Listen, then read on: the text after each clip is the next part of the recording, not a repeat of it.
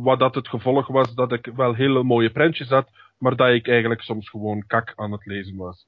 Wat ook een skill is natuurlijk. Hè. Ja, dat is... Iedereen Ik kan het kak niet. lezen. Ik kan het niet. Dus, het is heel lastig, want die vliegen altijd in je oog. Mocht dat ook niet te dicht doen, want dat is... Brain Freeze Podcast 26.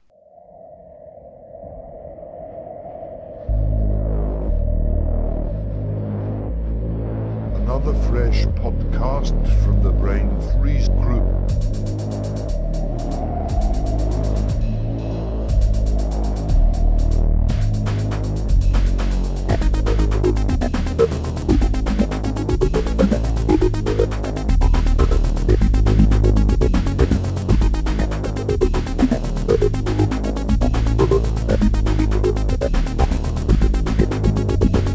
Another fresh podcast from the Brain Freeze group. Welkom, u luistert naar de Brain Freeze podcast. Zo vaak mogelijk als wij kunnen, vullen wij uw oorgaten met informaties over comics en nieuws over comics en andere dingen ook nog met comics. Zo is dat, want dit is de Brain Freeze podcast. Welkom. Als hij spreekt, luistert iedereen, behalve Nout, Melkavian. Hallo. En aan de andere kant van de tafel, hij is ook in het echte leven een fabelachtig sprekende aap, Nout! En hij draagt een regenjas, hij kijkt je geheimzinnig aan, maar proest het uit als hij aan een sigaret zou trekken. Het is ikzelf, Pablo. Applaus voor mezelf. Goed, hè? Heel goed. Het is begonnen. Ja. Deze keer bespreken we de legendarische Vertigo imprint. Ja, en we vertellen jullie straks ook iets over de comics die we lazen. En op het einde hoor je naar goede gewoonte welke comic je kan winnen. Ik weet het zelf nog niet. We kunnen beginnen met de fout van Nout als jullie er een hebben. Ik weet dat ik feilloos ben, maar kom aan. Ja, fout. Ja, de fout van Nout. Wat heeft hij deze vorige week fout gedaan? Ja, gewoon heel veel nare seksistische opmerkingen. Ja, dat is... Opgepast. Ja. Dus zeg maar sorry. Sorry, het spijt me. Ik zal proberen dat niet meer te doen. Ja, eindelijk, vanaf nu zijn vrouwen gelijk. Kunnen we dat ook weer opzij schuiven? Sorry, het spijt me oprecht. Nee, niet echt. Niet echt, jawel, het spijt je wel echt. Jawel, nee, het is gewoon, wij zijn gewoon onhandige mannen soms. En we bedoelen het goed. Eigenlijk moet de fout van Nout vandaag de fout van Pablo zijn, hè? Ik heb helemaal niks fout gedaan. Oh, jawel. Okay, maar je zegt fout. Ik ben fout wel, maar ik heb niks verkeerd gedaan. Jij projecteert jouw fouten momenteel op mij. Je zegt dat ik seksistische opmerkingen, maar dat was jij, man. Ja, je was er anders ook best wel ontvankelijk voor, dus dan moet het iets van waar. I do not have that recollection. Ik wierp een schoen en jij zei, hey, die pas ik, dus ik trek hem aan. Nee, ik had zoiets van, ik zal mij niet uit de weg gaan, ik weet dat hij mij raakt. Ja, precies, zo is dat. Ja, dat is grote voeten, hè. Voeten. Als de Pablo-trein op gang komt, dan kan niemand meer uit de weg. Tjoe, tjoe, tjoe, tjoe. Want dan is het tijd voor het...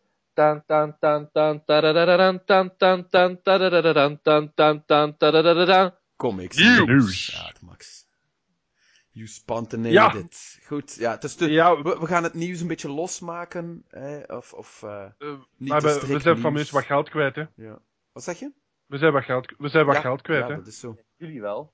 Dus, het was spannend of dat we het kwijt gingen zijn of niet. Maar ja, de Broken Frontier Anthology heeft het gehaald. Ja. We hadden het er nog over op de Kickstarter aflevering. Als je niet weet wat de Kickstarter aflevering is, dan ga je gewoon naar de Brain Freeze podcast pagina en dan klik je erop en dan kun je weer urenlang genieten daarvan. Maar goed, ja. Broken Frontier was de naam. En wat was het ook alweer voor de mensen die niet hebben geluisterd? 240 pagina's. Ja. Goodie.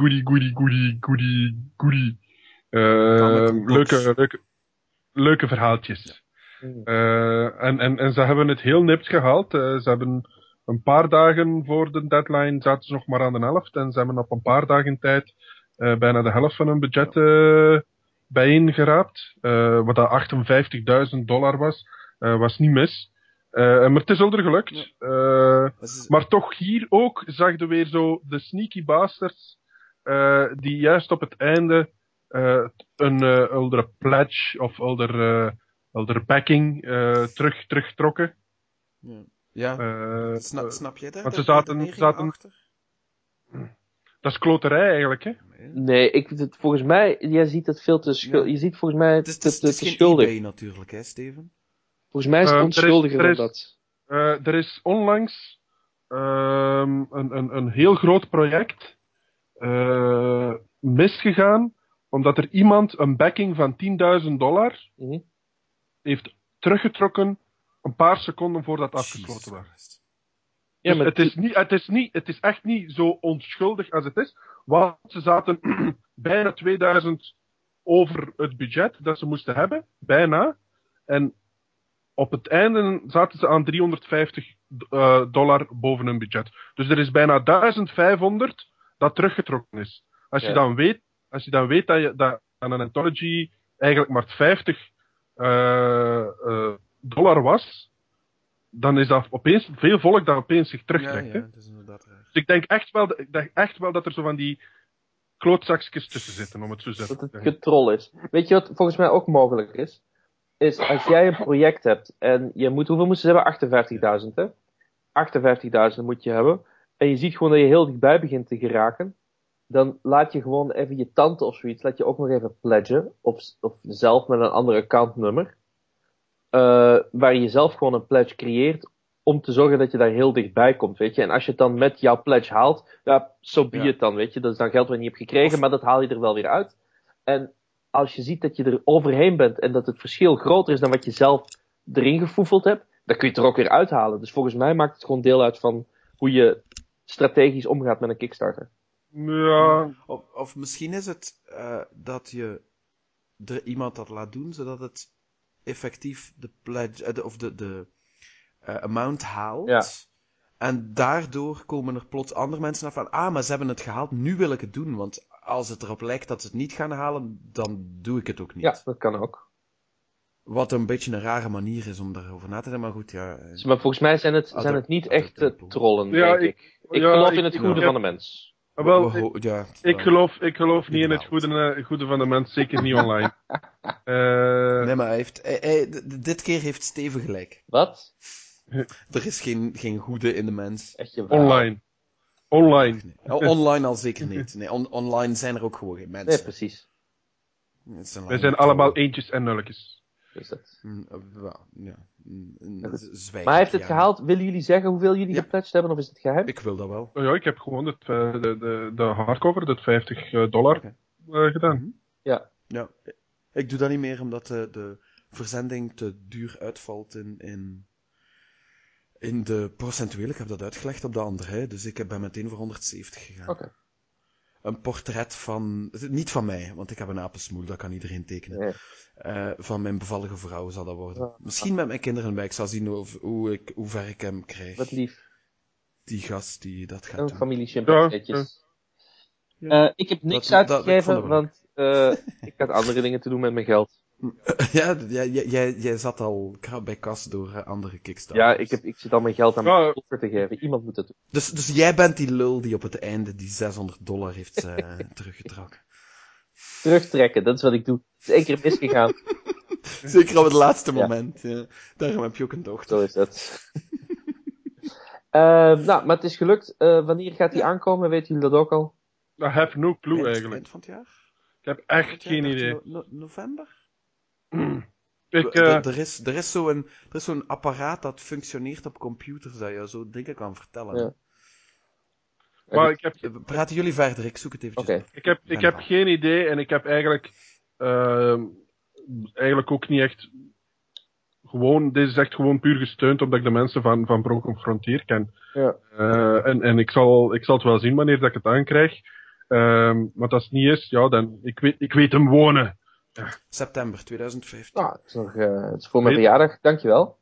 Nog heel maar dankjewel, hè. Jij hebt hem Nee, zelf. pardon. De physical zal december zijn. Dan voor Sinterklaas, dankjewel. Ja, mij scheelt het ook. Of geeft het ook niet wanneer het er precies is. Ik weet dat het er komt. Ja.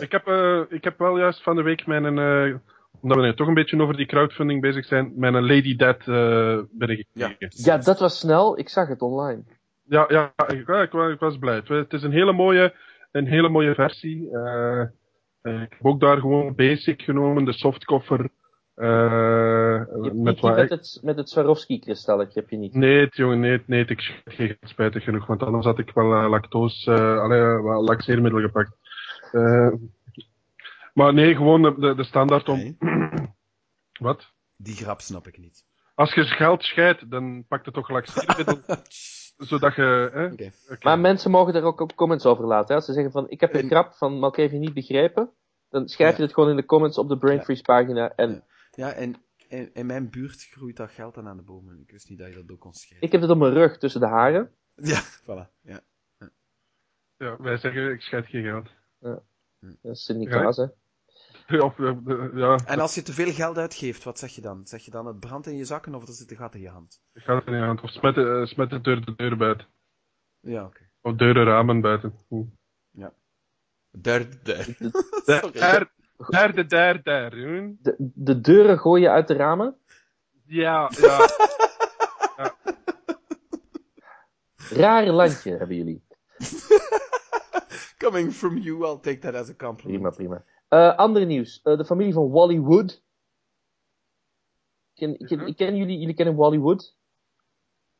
Die heeft de estate van Wally Wood eigenlijk. Die heeft geklaagd bij Netflix en bij Marvel. En die eisen dat Wally Wood zijn naam in de credits van Daredevil, in ieder geval van het tweede seizoen, erbij in komt te staan. Ik wist niet eens dat Wally Wood aan Daredevil ooit gewerkt had. Maar dat blijkt inderdaad wel zo te zijn. Ja. Wist je dat? Maar Wally Wood was zo'n veelproducent van hem dat zo'n prent komt. 22 of 25 panels that always work. Ja, die zijn goed. Ja. Hey, maar wist jij dat, Steven? Voorgrond achter. Nee. Nee, die heeft dus blijkbaar tot Wally Wood een jaar daaraan heeft gewerkt. Uncredited destijds ook al. Had Daredevil gewoon nog zijn gele pakje.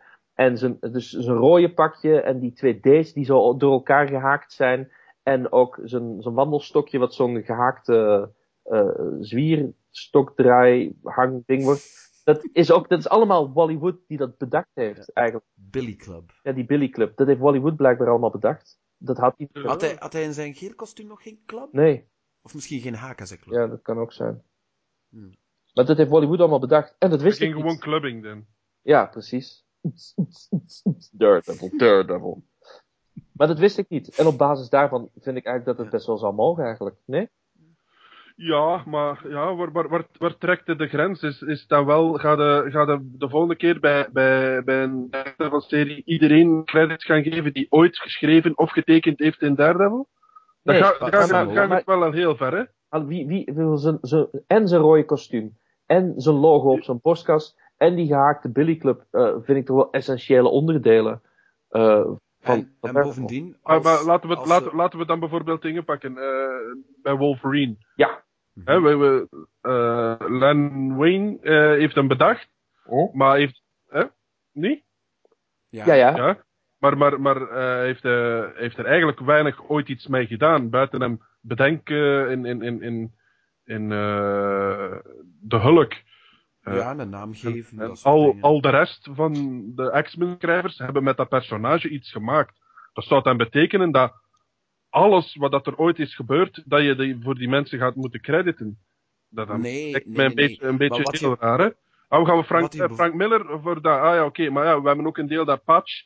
Patch wordt vermeld. Ah ja, oké, we gaan dan daar ook zetten. Hij heeft nu zijn bruin. Ah nee, hij heeft zijn zwart kostuum. Ah nee, misschien heeft hem nu zijn leren jak. Hier doet hem een sigaar. Wie heeft de eerste keer met een sigaar gedaan? Je kunt wel echt heel extreem zijn, natuurlijk, hè. Ik vind dat volledig normaal. Ik zou willen dat alles op die manier gebeurt, ja. I'm not even kidding. Dat is zien. Als ze echt bedoelen met we willen gewoon onze naam doen. Ja. De endtiteling, zoals dit zijn de stuntmannen en dit zijn de mannen die het dan ooit eens getekend en geschreven hebben. Als ze daar tevreden mee zijn, ja, oké, sure, doen. Maar als ze allemaal een deel van de koek gaan willen, dan vind ik dat wel een beetje raar. Maar de koek is gewoon dat de estate van Wally Wood heeft zoiets van, ja, maar die Daredevil die zo populair is en die iedereen kent, is niet zuiver en alleen van Bill Everett en Stan Lee. uiteindelijk zijn populaire vorm zoals we hem allemaal kennen, is bedacht door onze opa, papa, I don't know, ik weet niet welke familieleden dit zijn. En die vinden dus, dan zou daar moeten staan Stan Lee, Bill Everett en Wallywood. Dat willen zij. Ja. En Nogmaals, om eventjes op... dat is een discussie waar je heel veel kan aan doen. Hè, ja. Ja. De... We moeten die zeker eens houden. Ja! Oh, als jullie dat willen, schrijf dat in de comments op de Brain Freeze pagina van deze podcast. Top. Kijk eens. Maar goed, Ja. dat is nieuws, dus we hoeven ook niet heel lang over te discussiëren. Veel belangrijker nog. Nee, maar je vergeet nog Oh. iets. Nee, misschien niet. Nee, zeg Veel het. belangrijker nog, is dat op het moment dat we deze podcast opnemen, en waarschijnlijk ook nog op het moment dat je het beluistert, je eigenlijk gewoon moet stoppen met luisteren naar de podcast. Want die kun je dan nog altijd, die kun je dan nog herbeluisteren. Slecht, en dan heb slecht je... advies. Nee, Slecht dan hebben we twee hits. Onthoud zelfs waar je geraakt Dan hebben we was. 2 hits voor luisteraars. Dus dat is goed. En tussendoor ga je meteen naar de cinema en dan ga je Mad Max Fury Road kijken. Want het is Oké, dag. Top. Tot straks. Ah, je bent weer Hey, hoe terug. was hij? Je vond hem ongelooflijk Hij was goed en wij geweldig. gaan jou nu eventjes vertellen waarom. Ja, zeg maar aan ons waarom. Wie moet dat Oh, zeggen? nee, wacht, ik weet niet, ik ben zo blij dat ik die film gezien heb. Ik ben heel blij daarmee. Hij maakt, ik heb het ook al op Facebook gezet, hij maakt voor mij de afgelopen 10 jaar quasi alle actiefilms compleet irrelevant. En ik vond Dredd een hele goede film. Dat vind ik nog steeds een goede film. Die is ook van 2-3 jaar geleden. En daar komt geen sequel van. En voor mij is het qua ziel en qua intentie, is dit prima, dient dit als soort Britse madness, of eigenlijk Australische madness, maar gewoon niet Amerikaanse madness op film gewoon. Top man, Mad Max. Boom. Operatisch vlees en staal. Ja. En een ongelooflijke cast, een redelijk licht verhaal, maar dat toch boeiend is, omdat je zelf alles kan invullen, zoveel en zo weinig als je wil. Maar het kluistert jou van begin tot einde non-stop aan het scherm. Weet je, met het verhaal, dat doet er ook helemaal niet toe. Eigenlijk. Nee, absoluut. Want ik heb ook al gelezen van mensen, wel een beetje zwak op verhaal of op scenario. Nee, dat doet er niet toe. Weet je wat het compenseert? Dat het feit dat je voelt aan alles, dat de scenarist en de regisseur exact weten hoe die wereld er helemaal uitziet. Tot in de kleinste dingetjes, weet je. Niet alleen de woordgebruik van de personages. Ja. Maar gewoon in alles hebben ze alles uitgewerkt. En hun hele wereld is gewoon af. En ze vertellen gewoon één klein stukje uit die hele wereld. Maar je voelt dat er nog zoveel achter zit. En dan maakt het ook niet uit. Je weet dat je op één klein fetishistisch dingetje aan het kijken bent. Namelijk de explosies van heel veel auto's. Of is dat een spoiler? Boom! Dat is geen spoiler. Oké, Steven, heb jij hem gezien of niet? Nee, maar Steven heeft de trailer al 2000 keer gezien. Wat? Zo niet 3000 keer. Dus hij wist dat er auto's Oh exploderen. ja, dat is ook zo. Ja, maar... En je weet bijvoorbeeld ook dat Tom Hardy Max speelt. En Ja. hoe goed ook. Want in elke keer als je Ja. zijn ogen ziet, zeg je, die gast is niet goed. Die is ziek. Ja, is ziek in zijn dat ogen. is zo. Dat is niet te doen, hè. Hij is gewoon Dat is ongelooflijk. perfect. En er zitten zo van die kleine dingetjes in, hoe hij zo... In het begin communiceert hij alleen maar door zo... hevig ademen en andere niet-verbale of non-verbale uitstootjes.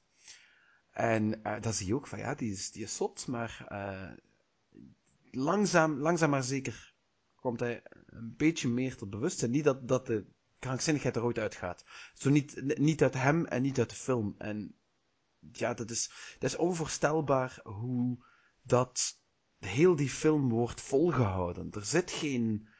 Er zitten wel eventjes rustmomenten in, maar het stopt niet. Want je weet van, ja, maar dat rustmomenten kan je maar beter niet te lang laten houden, want ze zijn daar. Het is 2/3 is het volgens mij gewoon auto's die racen en ontploffen. 3/4 dan. Meer. 4/5. Het wordt steeds meer. Ja, het is één grote PTSD-reactie, die hele film. Zelfs Juist de aftiteling. Ja, Nee, zelfs de aftiteling. In die aftiteling Spoiler. weet je dat er nog altijd de auto's exploderen. Je ziet ze niet meer, maar je weet dat Maar ze je er weet, zijn. het gaat gewoon door. Het stopt niet. Nee. Prachtig. Steven, je moet, als je kunt, maak tijd of zoiets. Zoek een babysit. Of neem die gewoon mee. Dat is belangrijk om vroeg ervaringen te hebben. Goeie ervaring. Goeie filmervaring. Kaboom, zeggen ze dan. Ja. Papa Ja, Kaboom. dat is waar. Ja, papa kaboom. Ja. En als je dan met hen in de auto rijdt, dan zullen ze de hele tijd vragen waarom je niet... Doe eens wat meer salto's, papa. Ja. Wat meer salto's. Waar- What a day! What a lovely day! Waar zijn... witness me! Waarom heb jij geen vlammenspuwende gitaar, papa? Waarom heb je die niet, Waarom Steven? heb je die niet? Ik heb uw moeder dan, zou ik zeggen, maar nee. Is dat ook een vlammende gitaar? TMI. Vlammend spuwend kan ze wel. Ah ja, oké. Maar, Maar En mensen dan moeten weet dus het gaan hele kijken. gezin. En Steven moet ook gaan kijken. Gewoon om jezelf een plezier te doen, als het lukt. Als je tijd hebt. Als je geen tijd hebt, dan... ja, hij staat op mijn to-watch list, maar ja.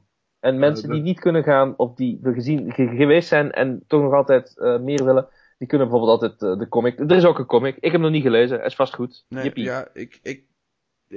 ja, ik ben altijd een beetje ambigu over de waarde van tie-in comics. Het smeekt, zeker als het...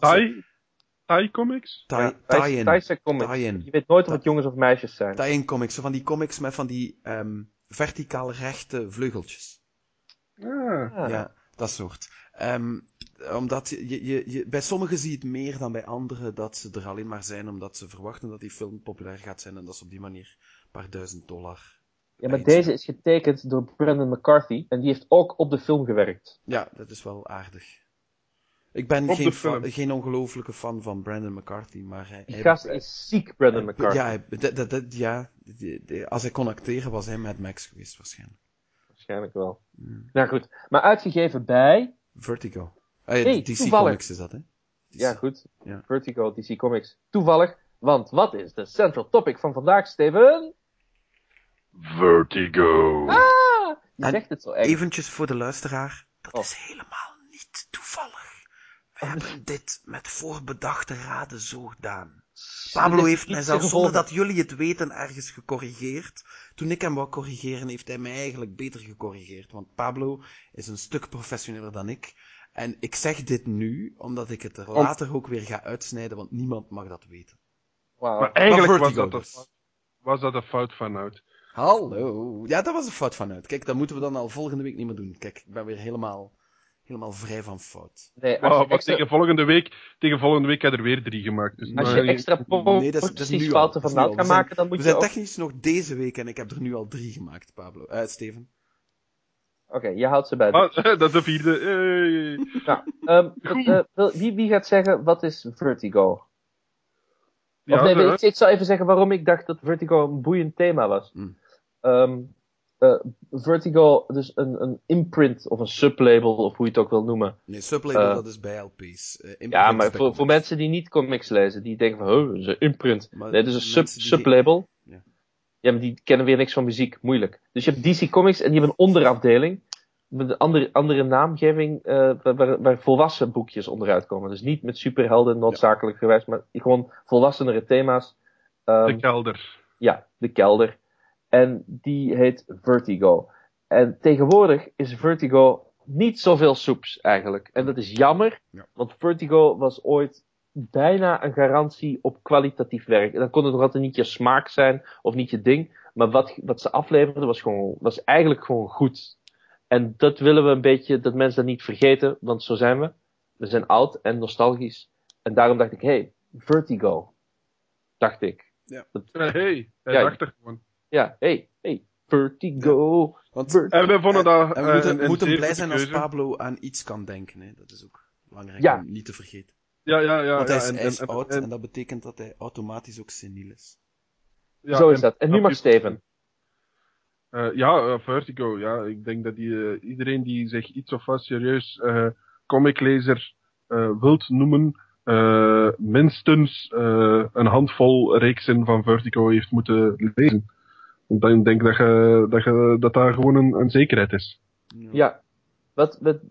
Was je al lang comics aan het lezen toen je Vertigo tegenkwam? Of ben je met Vertigo in comics gekomen? Vind ik even een belangrijke vraag. Okay. Ik was al redelijk lang bezig met dingen, dus daarmee dat ik het ook zeg, je kan u pas echt een comic lezer noemen als je enkele reeksen daarvoor niet specifiek, maar enkele reeksen van Vertigo hebt gelezen. Want Vertigo is nu niet direct, vind ik persoonlijk, de makkelijke insteek, vind ik. Nou, Ja. maar dat is dan weer een discussie van wat voor wie een makkelijke insteek is. Ja, dat is waar, maar voor mij Ja. was het, ik ben ingerold met Marvel, en gaandeweg DC, en dan zo Chaos Comics, en dan zo verder beginnen lezen ook naar Dark Horse, en wie is er in Tekken? Dark Horse en Vertigo natuurlijk. Wauw, eerst Chaos en dan Vertigo. Ja, nee, het heeft bij mij echt redelijk lang geduurd hier dat ik Vertigo zijn beginnen lezen. En voor mij, mijn eerste was dan eigenlijk zelfs nog niet direct een starter bij Vertigo. Dat was Transmetropolitan. Maar Ja. Ja, dat was maar ja. straks wat meer, hè. Transmetropolitan oorspronkelijk gestart onder een ander sublabel van DC. Helix inderdaad, waar allemaal science fiction onder had moeten uitkomen. Dat verkocht voor geen meter. En alleen Transmetropolitan vonden ze het de moeite waard om te bewaren. En de rest is allemaal, hebben ze laten uitdoven. En is dus dan getransmuteerd, getransplanteerd naar Vertigo als titel. En dat is ja, om het zo'n beetje poëtisch te zeggen, op een andere manier. Je onthoudt dat heel goed waar en wanneer dat je je eerste Vertigo echt leest. Dat is echt raar. Mooi. Ja. Ik heb Transmet voor de allereerste keer gelezen als ik in Liverpool op stage zat. Zat ik daar 4 maanden helemaal alleen. Want meestal zetten ze stage met 2 mensen of met 3 mensen. Ik zat daar helemaal alleen. Niemand wil mee met Steven. Nee, het was maar 1 plaats in Liverpool. That's what you tell everyone. You were picked Of course. last. Of course. Nee. Nou, je zegt gewoon jaloers dat ik in Liverpool zat. En ik ben daar de lokale stripwinkel, ik denk dat zelfs was, Forbidden Planet, de lokale Forbidden Planet binnen geweest zijn. En Transmet lag daar zonder zever in de budgetbakken. Voor €1,5 het stuk, bijna volledig. En ik heb die daar dan ook volledig, bij wijze van spreken, uitgehaald en die beginnen lezen. Ja. Dus, ja. Ben ik eigenlijk beginnen echt comics lezen met Vertigo. Had ik wel bij Junior Press wel wat dingen gelezen, maar ik tel dat niet helemaal als echt. Maar dus Engelstalig echt beginnen comics lezen en de eerste keer ook een echte comicshop binnengaan was toen ik mijn eerste Vertigo ook gekocht heb. En dat was Preacher nummer 16 of zoiets, nummer 15, 16. Heb ik daar gekocht en de Arseface one-shot. Dus ik ben echt met Vertigo begonnen. Dus je bent echt letterlijk gewoon begonnen met Arseface. Ja. Dat is je eerste comic dat je eigenlijk zit beginnen lezen. Zo ongeveer, ja. Verklaart echt heel veel. echt heel veel. Als mensen denken van, oh ja, inderdaad, en dan moet je even al die oude podcasts herbeluisteren en dan weet je waarom. Ja.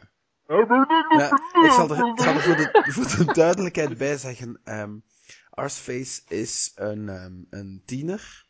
Of misschien maar een laten we dan een beetje structuur in trekken, want we zijn al van Transmet naar Preacher aan het gaan. Ja, en maar dergelijke. ik gewoon eventjes voor de Nee, duidelijkheid. we hebben een structuur, want het is zo van, hoe ben je eerst bij Vertigo terechtgekomen? Maar, omdat je nu in de serie gaat. Om te verklaren waarom Arseface zoveel verklaart. Oké, doe maar. Ja.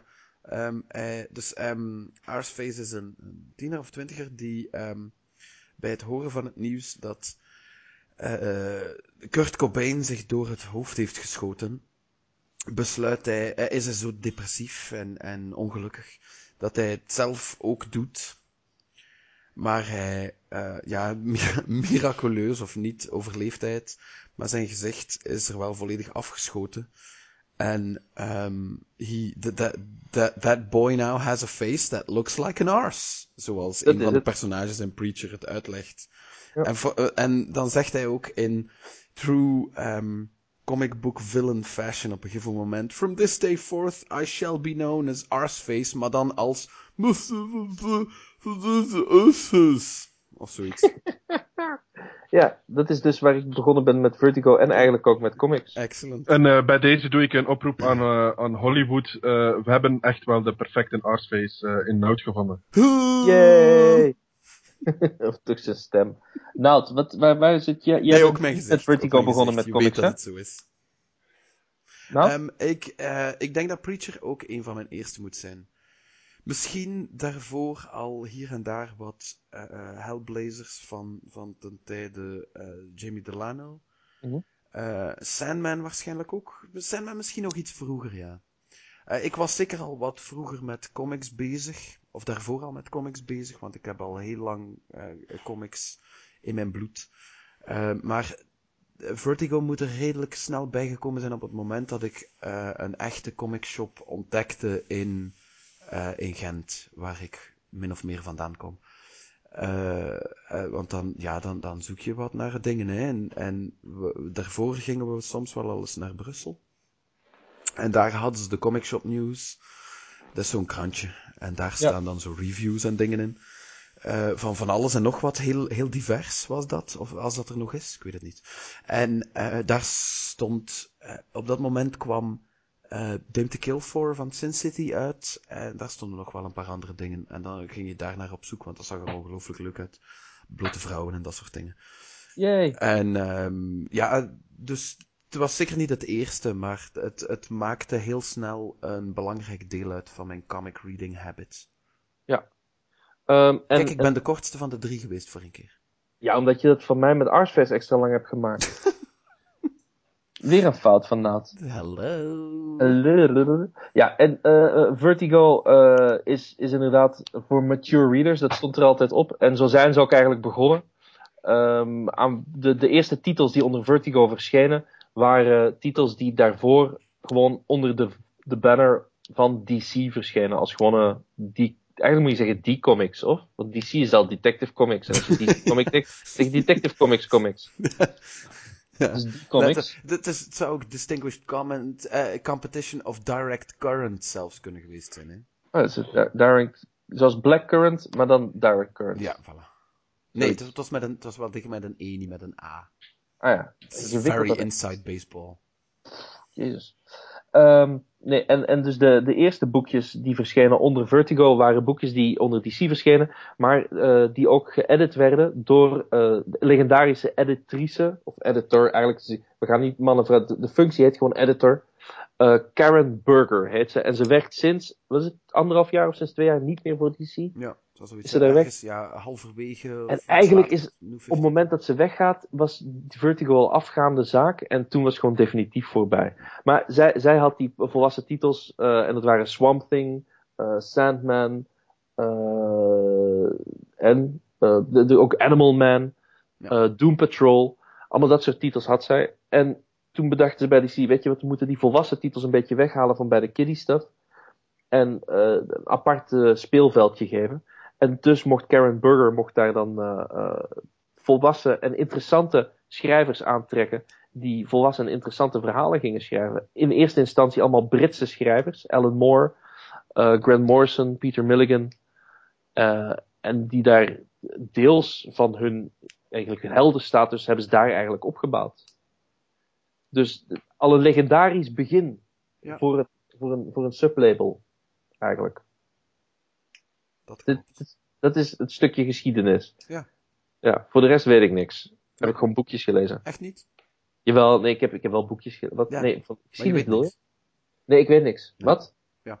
Maar je merkt ook in het begin toen Vertigo nog niet Vertigo heette en ongeveer bestond uit Sandman, Swamp Thing en effectief Animal Man, Doom Patrol, waar ik zelfs niet meteen aan gedacht had.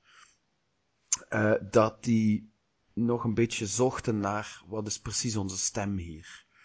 Wat willen we precies doen? In het begin van Swamp Thing had je dan nog zo appearances van de Justice League, die eigenlijk nu ongelooflijk knullig lezen, een beetje toch. Ja. Maar eenmaal dat imprint erop zat en ze zo niet expliciet dan toch Ja, was een beetje volgens de schrijvers natuurlijk ook. Hè. Maar maakten ze eigenlijk ook geen deel meer uit van de DCU. En dat maakte ze dan eigenlijk ook wel een stuk interessanter natuurlijk. Hè. Dan hadden ze meer leeway. Ja, er moesten niet de hele tijd superhelden in voorbij komen. Nee, Ik wil niks tegen superhelden per se. Nee, Maar ze zijn een beetje bevrijd van continuïteit. En ze kunnen gewoon van de shared universe waar iedereen zo zot van loopt. Hè. Ja, wat ze wel een beetje... Dat is in het begin van Vertigo wel wat uitgespeeld, die shared universe. Want Constantine, whatever, van Hellblazer, die komt wel bij Swamp Thing eens op bezoek. En die kennen elkaar. En de een heeft de kinderen van de ander en zo. Niet van zijn hand. Je kunt van je hand geen kinderen krijgen. Ik heb geen kinderen van mijn hand. Ik weet niet waarom ik dit zeg. Ik was er niet bij. Het was de buurman. Je bent een soort Griekse godje. Erg, hè? Wacht maar tot ik in een zwaan verander. Of een stier. Arr. Als je niet weet waar het over gaat met zwanen en stieren, dan is dat niet erg. Maar dan moet je misschien wel meer boeken lezen. TV kijken. Kan ook soms leuk. TV kijken, kun je het ook leren. Wat was ik aan het zeggen? Het was heel Wie weet. spannend in die tijd. Er gebeurde van alles. En nieuwe desserts en zo op kaarten. Ik weet niet. Steven, zeg jij eens iets? Laten we gewoon even overlopen wat er allemaal uitgekomen is. Ja. Oh, ja. Oh, De dankjewel. mensen, de luisteraars willen gewoon weten, wat is er allemaal bij Vertigo uitgekomen dat de moeite is. We hebben al een paar dingen gezegd, maar laten we ze nog eens overlopen. Laten we beginnen met, denk ik, misschien een van de grootste namen en de grootste kleppers. En ook overal door de meesten ook gezien als een van de betere comics die eruit gegeven is Preacher. Ja. Ik dacht eventjes dat je Sandman ging zeggen, maar ga verder. Nee. Ik heb het al... Ja. Er Ik zijn dacht veel even dingen dat die- je Hellblazer ging zeggen, maar ga verder. Ja, maar ik wou eigenlijk Transmet zeggen. Maar Nee, je bedoelt maar ga maar Fables, hè? verder. Je bedoelt Fables, ik weet Ja, het ja, wel. ja, Ga eigenlijk verder over Fables. Hellblazer. Of misschien Nee, Invincibles. was het Sandman ja, oké. Mystery Theater? Preacher. Nee? Ja, oké. Ja, Preacher. Preacher. Preacher. Dat is... we volgen Jesse. Jesse Custer. Jesse Custer. En iemand die zijn geloof een beetje aan het verliezen is. Een preacher. Ja, het werd hem ook wat opgelegd, dat geloof. Enfin, Ja, en hij krijgt door omstandigheden de kracht van het woord van God. Dat is wel een heel leuk idee. Hij kan mensen gewoon door te spreken, overtuigen of zelfs bevelen opleggen. En hij trekt door de wereld, laten we het zo zeggen. Het trekt rond. Ja. En hij trekt rond eigenlijk op zoek naar God, want hij wil wel weten wat er met die klootzak scheelt om zijn creatie er zo bij te laten liggen. Ja. He wants answers and he will Hij get them. Hij wil hem tot de orde roepen. Ja. En Preacher is zo ongelooflijk... Maar als je het zo zegt, dan denken de meeste mensen van, oh my god, wat ga ik krijgen? Ja, wel... Letterlijk, oh my god. Ja. Wat ga je krijgen? Maar je hebt er juist al gehoord, er is een personage dat Arsface noemt en... Ja, het grappige daaraan, die praat dus, zijn tekstballonnetjes praat hij de hele tijd zo.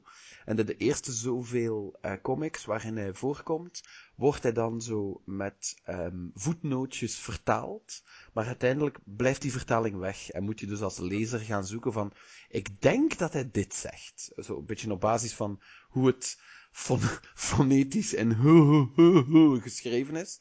Het helpt door dat dan luid op te zeggen, wat dat dan heel raar is als je dat ik denk dat zit te lezen op een trein of zo. De enige reden is dat Ennis dat zo heeft gedaan op de deur. Ja, dat is misschien handig om te zeggen. Hè. Het is Garth Ennis. Een naam die in...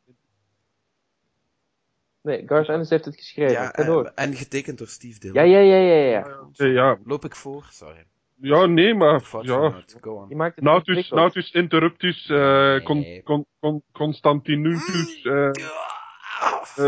Voilà. Terugtrekken. Hey, retreat. Dus inderdaad, maar... Steve Dillon getekend en Garth Ennis geschreven. En nog mensen hebben het getekend ook. Prachtig. Mevrouw Rambo.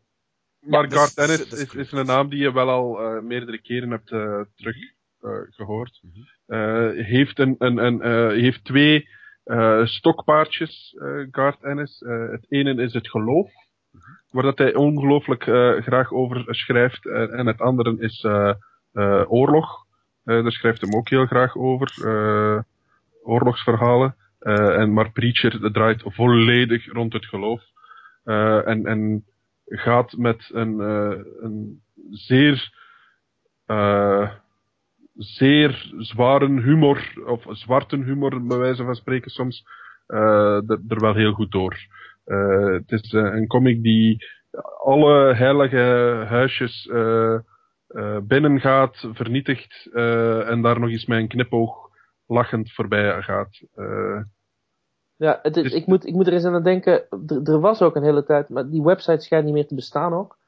Er was lang geleden, toen het internet nog jonger en onschuldiger was, een website van iemand die hield bij de hoofdwondes in de reeks Preacher. En dat heette toen ook The Church of Grievous Head Wounds, heette die pagina. En die had gewoon dan scans genomen van elk plaatje waar iemand zijn hoofd op gruwelijke wijze verminkt werd. Dus dat er een kogel doorging of er een bijl in zakte. Of gewoon de een na de andere nare hoofdverminking die in de comic voorbij kwam. En er gebeurt veel verminking, maar het is allemaal humor ook, dat die mensen zo verminkt worden. Ja. En dat zet ook een beetje, dat hoort ook bij de toon van het boekje. Het is een heel bitter boekje, maar het is ook een heel bitter, grijnzend grappig boekje, wat je net ook al zei, Steven, met een glimlach en met een grijns eraan voorbij wandelen. Dus niet dat mensen denken, dit is een soort van bezinningsfase of zoiets. Dat is helemaal niet. Drugs, seks en vooral drugs en seks zijn in overdaad aanwezig met een scheutje horror, zoals er aan het eind van de jaren 90 wel meer was, zoals in films zoals Seven. En dat allemaal wel op zoek naar een geweten, maar zo smakeloos mogelijk als het kan, zonder heel plat te zijn ook. Het is een mooi huzarenstukje. Een val waar hij in sommige van zijn andere reeksen wel is in durfde vallen, die smakeloosheid soms. Hè. Maar ja, Preacher is ook zo sterk, omdat hij, dat is een van die reeksen die je maandelijks helemaal bovenaan je to-read pile had liggen. Als je met het beste eerst begon tenminste. Anders lag hij onderaan. Omdat elk deel van cover tot cover zo goed was. Er zat ook een brievenpagina in die door hem beantwoord werd.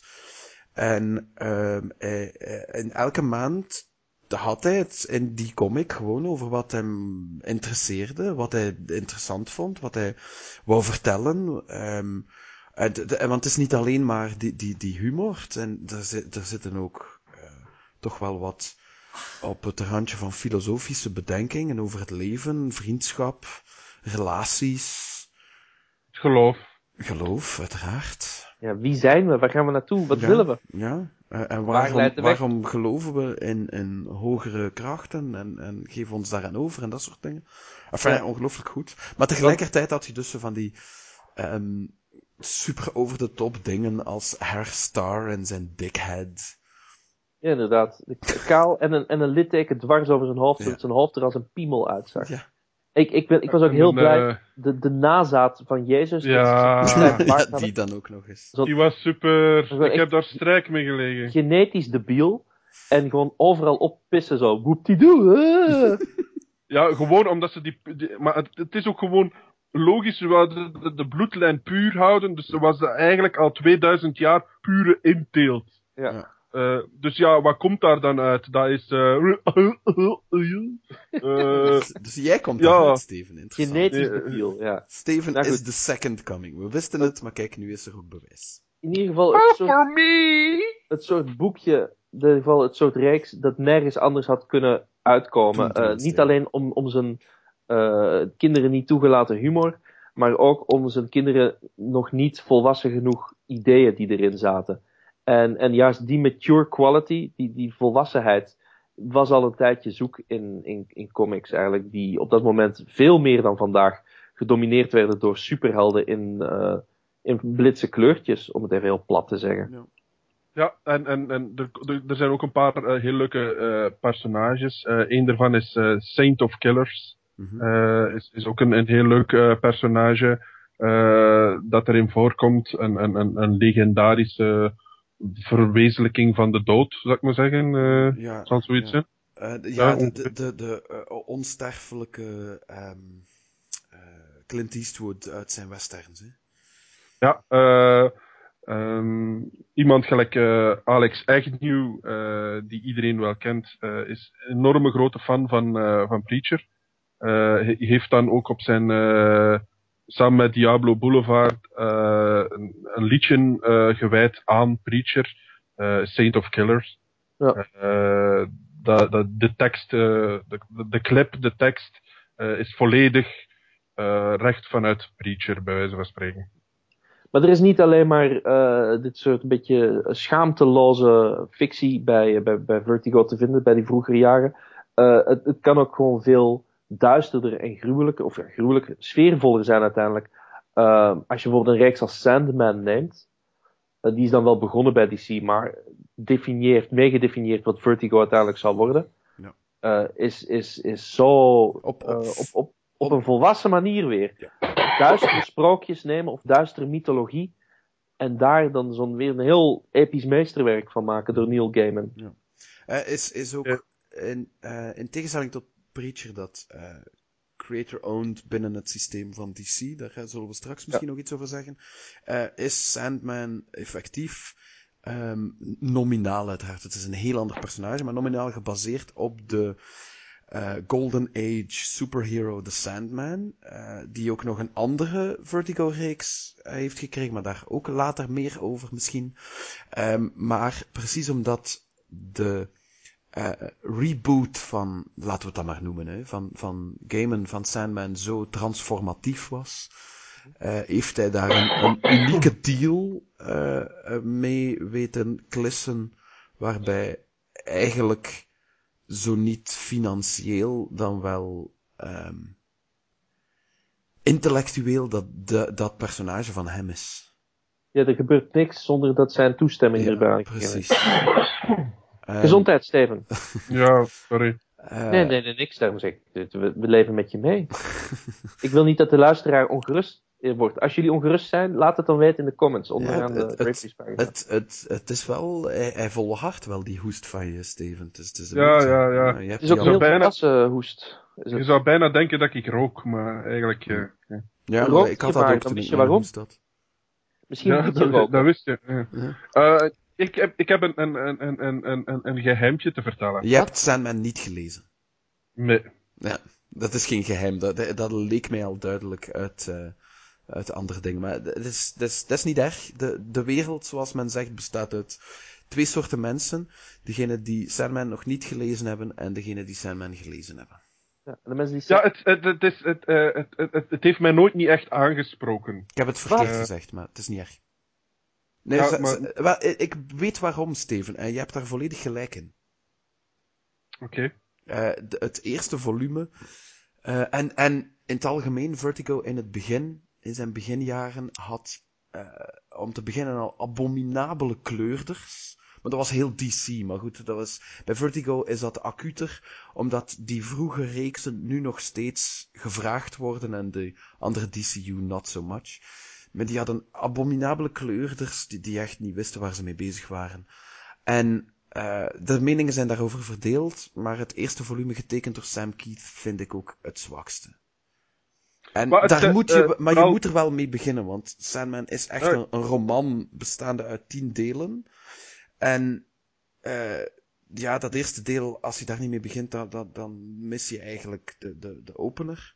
En veel mensen merkte ik ook toen ik die nog aan professionele mensen verkocht, wouden vaak niet aan Sandman beginnen, precies omdat de art side van dat eerste volume zo slap was. Ja, ik werd vooral afgestoten door de covers. Ah, oké. Van Dave McKean. Die covers die zo heel geschilderd, vaag, mysterieus waren, hè? Zo dromerig, sprak mij nog altijd langs geen kanten aan. Okay. Maar dat is iets dat mij ja, dat is niet mijn ding. Maar ik ga mij daar... Het is bij mij zo... Met schaam en schande moet ik dat nog altijd toegeven, dat ik die nog altijd niet gelezen heb. Maar dat is wel een die ik onder andere nu al wel weet, dat ik die echt wel moet lezen. Maar je moet er wel tot toe komen, natuurlijk. Ja, je moet er tijd voor nemen. Maar ik ben blij dat je dat zegt van die covers, eigenlijk. You judge the book by its cover, though. Ja, tuurlijk, maar ja, als je een beperkt budget, bij wijze van spreken, iedereen heeft dat, dan ga je, zeker, als ik dat spreek 15 jaar geleden, als jij mijn dan ga je klant echt... was geweest, dan had je geen keus gehad. Ik had jou zeker het eerste volume gewoon zo meegegeven. En als je het niet goed vond, had je het terug kunnen brengen. Precies. Ja, maar...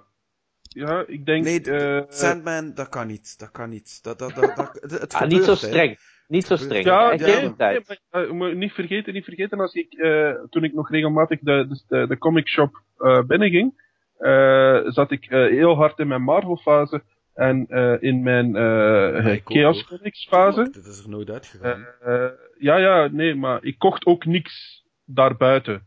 Maar je had hem bij mij zelfs niet eens moeten kopen. Je had hem gewoon mogen lezen. Ja, ik ging naar een shop waar dat niet echt het geval was. Had je nog maar een winkel, Nout? Och jong, begin niet. Ja, een winkel. Nee, maar ik ben blij dat je het zegt van die covers. Want ik ben... Vertigo was al goed onderweg toen ik begon te lezen. Want ik ben ook in Preacher begonnen. En toen waren ze al een paar jaar bezig. In 93 zijn ze begonnen. En ik ben in 97 begonnen met comics lezen. Ik heb jaren later beginnen al die oudere reeksen terug te verzamelen. Dus Shade the Changing Man, Doom Patrol ook, Animal Man. En Swamp Thing ook. En daar merk je ook dat vanaf het moment dat Vertigo bestaat en dat ze onder Vertigo worden uitgebracht, aangezien het 4 reeksen zijn die eerst onder DC werden uitgebracht, is er echt een dag en nacht verschil hoe die covers eruit zien. En ineens van gewoon standaard en hoe je ook verwacht dat een comicboekje eruit zag op de cover in die tijd, krijg je compleet iets anders. Wat veel meer met een soort van gothic art bijna te maken heeft. Met een droomkant. Met een beetje snobby high art of zoiets. Ja. En het is zo dag en nacht switch.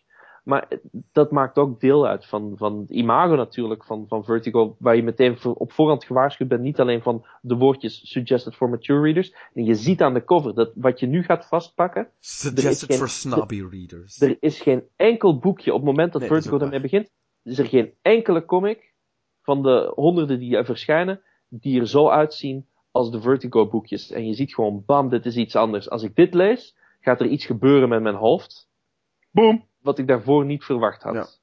Het is een beetje alsof je drugs neemt. Maar wat je ook wel had, omdat we het nu toch over die covers hadden, wat je ook wel heel hard had bij Vertigo-reeksen, en zeker dingen als Animal Man, Sandman bij momenten, Hellblazer bijvoorbeeld ook, is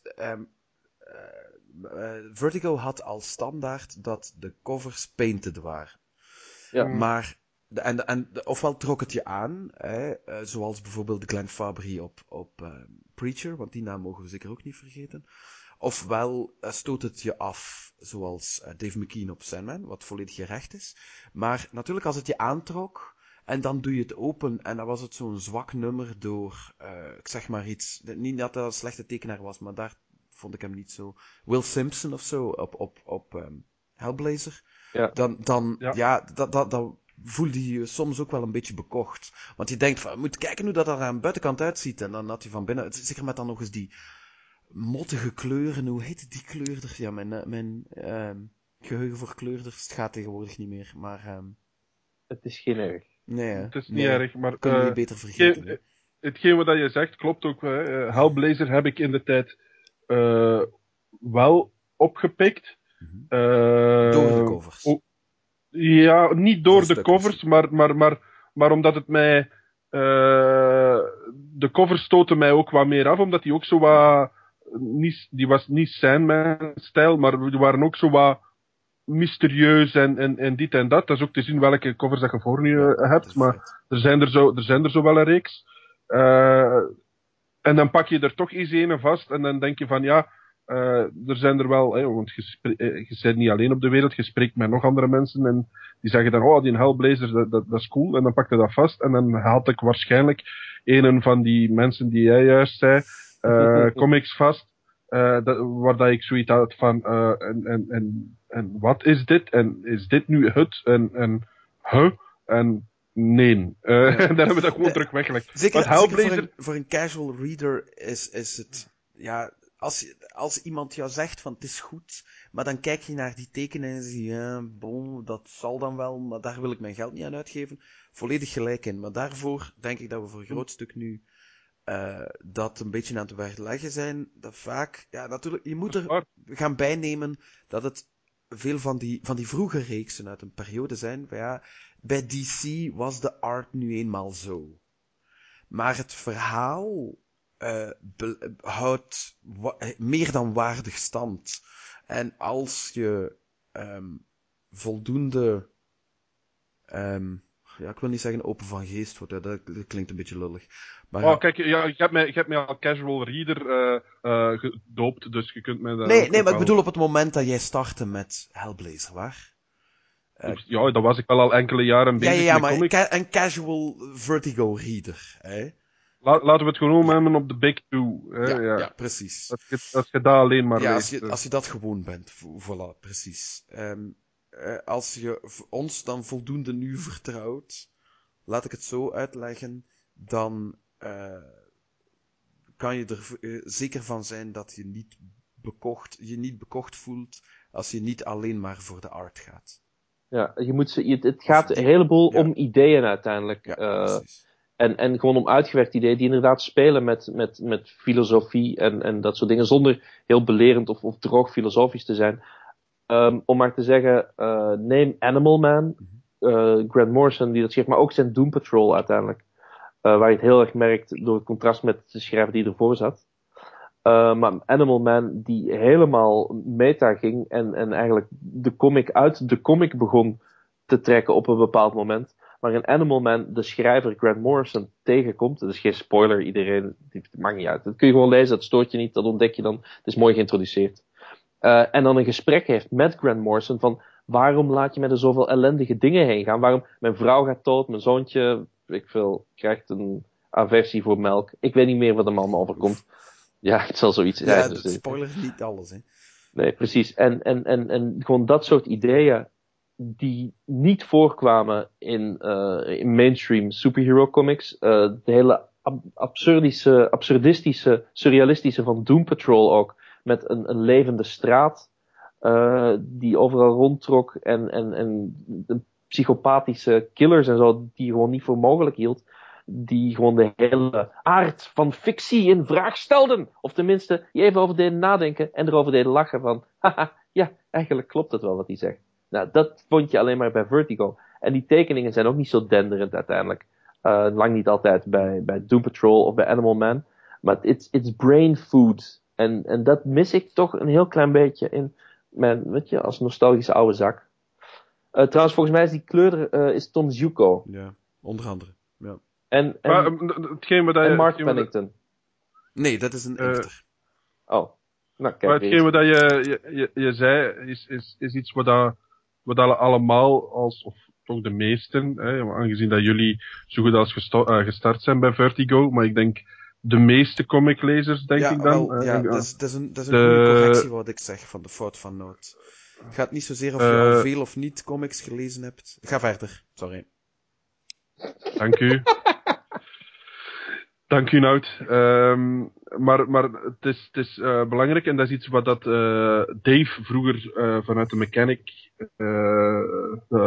dat toen echt wel een goede maat is geworden. Die tegen mij duidelijk heeft gemaakt doorheen de jaren heen. Aangezien dat ik redelijk veel tijd versleten heb in de Mechanic. Die heeft dat duidelijk gemaakt dat ik... hij zei altijd tegen mij, ja, maar je kijkt nog altijd veel te veel naar de art. Een goed boek met slechte tekeningen is nog altijd... een goed verhaal met slechte tekeningen is nog altijd een goed verhaal.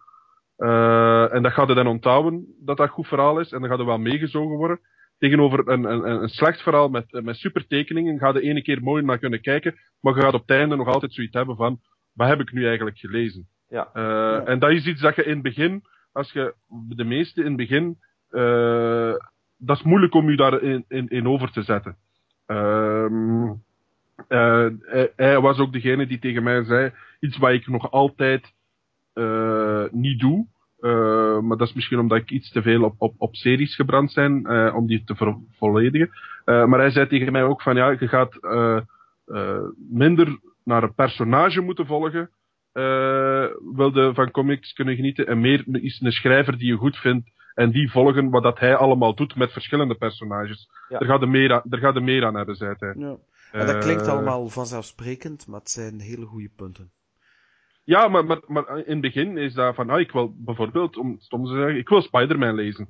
En je leest Spider-Man, Ja. en Spider-Man lees je, en er komen 26 verschillende schrijvers voor, en je blijft Spider-Man lezen. Het is soms gewoon verre crap dat je aan het lezen bent, maar je blijft heel mooi Spider-Man lezen. Terwijl dat er, bij wijze van spreken, iemand die je super vond bij Spider-Man, dat je zegt van, amai, die heeft echt fantastisch geschreven. Bij een ander personage verzeild is geraakt en daar ook iets fantastisch heeft geschreven, maar dat je dat gewoon mist, doordat je die goede schrijver niet volgt, maar dat je eigenlijk gewoon mooi braaf je personage blijft volgen. En dat is iets wat hij bij mij erin proberen pompen heeft. Dus hij heeft mij dat proberen wijsmaken in plaats van ga naar Vertigo. En dat is iets dat ik nu wel besef. En dat is ook nu de reden waarom dat ik er juist ook zei, die Sandman, ook al sprak dat mij vroeger niet aan, dat is iets dat ik echt wel wil lezen gewoon door de persoon Neil Gaiman, door hem alleen. Die heeft fantastische dingen geschreven die ik heel leuk vond in andere reeksen. Dus, En geen enkel van die dingen zijn zo goed als Sandman. In mijn opinie. Ja. Ze blijven uiteraard ongelooflijk goed, hè, maar Sandman blijft magnum opus. Hellblazer is een specialeke, omdat dat ook een personage is dat door verschillende schrijvers is gedaan. En niet alle schrijvers waren daar ook heel interessant mee. Dat moeten we ook kunnen zeggen, denk ik. Ja, dat is zo. Er zijn goede perioden en er zijn slechte smaak, perioden hè? in Hellblazer. Ja. Tuurlijk. Ja, oké, bij Spider-Man blijf het ook lezen en ja, dat is ook smaak, hè. Spider-Man is wat dat betreft toch niet helemaal hetzelfde. Want Spider-Man is veel meer van ja, hij moet maandelijks verschijnen enzovoort. Hellblazer ook wel. Maar een schrijver op Hellblazer had zijn verhaal en de volgende schrijver kon daar ook wel iets van gebruiken, maar had uiteindelijk iets op zich staan te vertellen. En als je, zoals je zegt, dat je dan veel minder het personage gaat beginnen volgen als je doorhebt van ja, sommige schrijvers zijn goed en andere een stuk minder. Heb je dat bij Hellblazer zeker, want daar kan je probleemloos, als je zegt van ja, Ennis, dat zegt mij niks, maar Azzarello, daar ben ik veel meer voor, dan koop jij die van Azzarello, en zou je die zeker goed vinden, en je hoeft al de rest niet gelezen te hebben. Iets wat bijna geen enkele andere niet-creator-owned, langlopende reeks ooit al heeft gedaan. Dat is waar. Ja. Helaas bestaat Hellblazer niet meer, maar dat is ook weer... ik wil niet weten hoe bummed ik was toen Hellblazer gestopt is na 300 nummers. Ik ben er echt een paar dagen down van geweest. Maar het wordt opnieuw gereboot, hè? Ja, maar het wordt... niet onnozel doen, hè. Het wordt nee. Het is als Constantine is het in de New 52 teruggekomen. Ja. Maar nu achter het fantastische Please Mind the Sarcasm Convergence gaat hij terugkomen en is het Constantine Hellblazer, geloof ik. Ja, maar die tekenaar en die schrijver die gaan er ook alweer vanaf. Ja, dat wordt alweer maar... En het blijft nog altijd zo gezegd in de DCU zitten, dus dat zal nooit hetzelfde zijn als wat die 300 nummers waren. Het wordt nooit meer hetzelfde als vroeger, toen het brood nog maar 30 frank kostte. Terloops wil ik snel eventjes zeggen, Steven, wat jij daar zei over een goed verhaal met slechte tekening blijft een goed verhaal. Bij comics vind ik nog altijd een belangrijke balans dat je de twee hebt. Hè. Het verhaal zal nog altijd langer overleven dan de tekeningen, maar het blijft een minpunt voor bijvoorbeeld die eerste Sandman. Tuurlijk, maar het was ja. ik ben bijvoorbeeld een Joe Mad fan. Ja. Ik ben een Mark Bagley fan. De broertjes Hubert. Die zie ik allemaal graag. En als die ergens iets tekende, maakte mij niet uit wat dat het geschreven had of wie dat er een tekst op gekotst had. Als zij het getekend hadden, kocht ik het. Ja. Wat dat het gevolg was dat ik wel hele mooie prentjes had, maar dat ik eigenlijk soms gewoon kak aan het lezen was. Wat ook een skill is natuurlijk, hè. Kak lezen. Ja, dat iedereen kan het niet. Ik kan het niet. Dus, het is heel lastig, want die vliegen altijd in je oog. Ja. Mocht dat ook niet te dicht doen, want dat is... maar daarmee is het omgekeerd. Hè, het volgen van een schrijver en dan hopen dat ze een goede tekenaar bijzetten, is soms een iets veiligere keuze. Ja. En dat is een keuze die ik geleerd heb ik heb het er juist al gezegd, met Transmetropolitan. Ah ja. Dat is voor mij mijn eerste Warren Ellis. Ik zal het anders zeggen, mijn eerste eigen werk van Warren Ellis, want ik zal door mijn Marvel geschiedenis sowieso wel al eens Warren Ellis gelezen hebben. Maar zoals ik zei, dan was ik eigenlijk niet zo bezig met wie heeft dat geschreven en wat doet dat. Ik was gewoon bezig, Spider-Man en verder. En met Transmet is dat voor mij veranderd. En ben ik wel degelijk de schrijver gaan volgen. Transmetropolitan is nog altijd zo niet het beste werk van Warren Ellis. Dat schrijver volgen, dat is gestart met Transmet ook? Ja, voor mij is dat gestart met Transmet, ja. Vet. Ik was volledig verkocht aan Warren Ellis. Dat wil niet zeggen dat ik alles waar dat hij op kotst, dat ik dat hemels vind. Want de mens durft af en toe ook wel eens iets verkeerd schrijven. Maar hij heeft heel sublieme dingen gedaan. Jullie hebben dat, want ik was er toen niet. Jullie hebben daar al eens een gigantische podcast aan uitgehangen, aan al zijn werk. Maar het Vertigo gedeelte is voor mij met Transmetropolitan gestart. Ja. Voor de mensen die podcast nog niet gezien hebben, Transmet is... dat zal niet lukken, want je kan die alleen maar horen. Ja, voilà. Pam.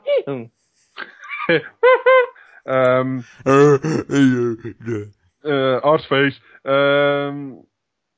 Maar ja, Transmet speelt zich af in de toekomst.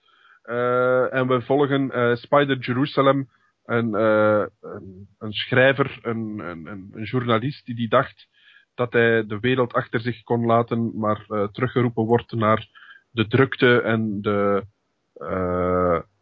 immense wereld van de grote stad. Ja.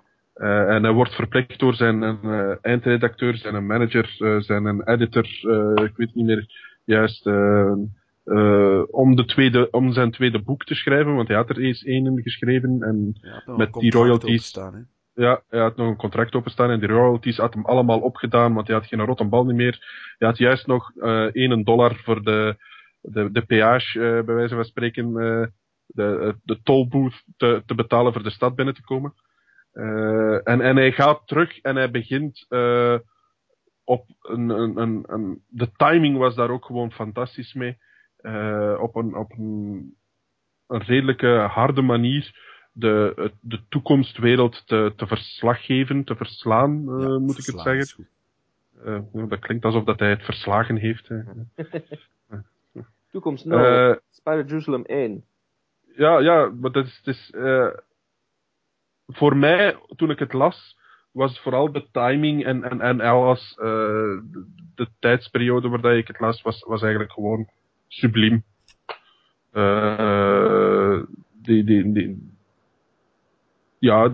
Beeld u de verkiezingscampagne in van George W. Bush en hoe lomper de boer, hoe groter de patetten. Ja. Maar ja, bij Bush was dat het gedaan. En dan krijg je een personage in de run van Transmetropolitan die de Smiler noemt. Een presidentskandidaat die overal bij wegraakt. En hij gaat daar dan op in.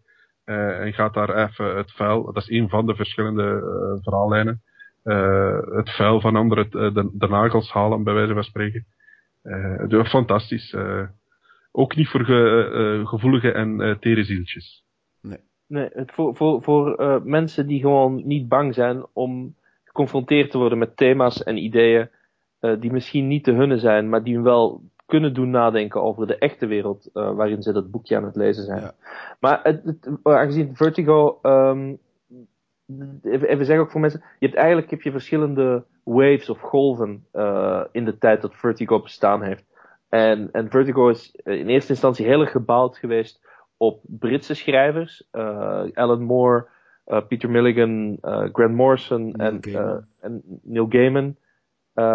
En Jimmy Delano, dat is ook een Brit. Ja, juist. Die wordt vaak vergeten omdat hij, omdat hij alleen in het begin van Hellblazer erbij zit. Ja, maar hij is ook very much an acquired taste. Die bleef nog altijd rondhangen. Hè. Hij had dan nog wel zo hier en daar een mini-serie, maar nooit echt een serieuze fan van geweest. En Garth Ennis en Warren Ellis, die dus Preacher hebben geschreven en Transmetropolitan, zijn eigenlijk alweer een tweede golf.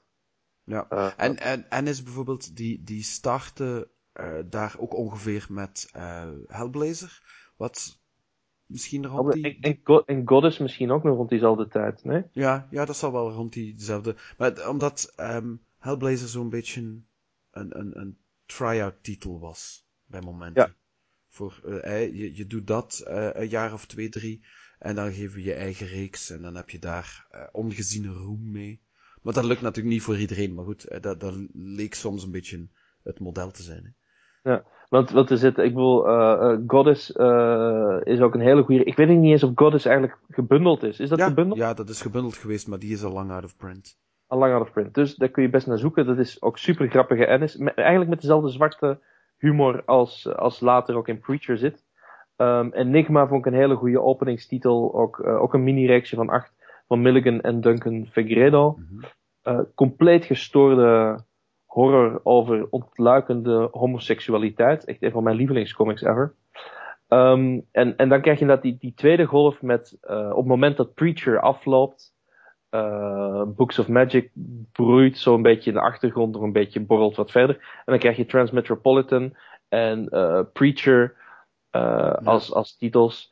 En in die golf komen er al wat meer Amerikaanse schrijvers bij, maar uiteindelijk wordt het gewoon wel, die Britten die trekken er langzaam uit. En het wordt helemaal een Amerikaans ding.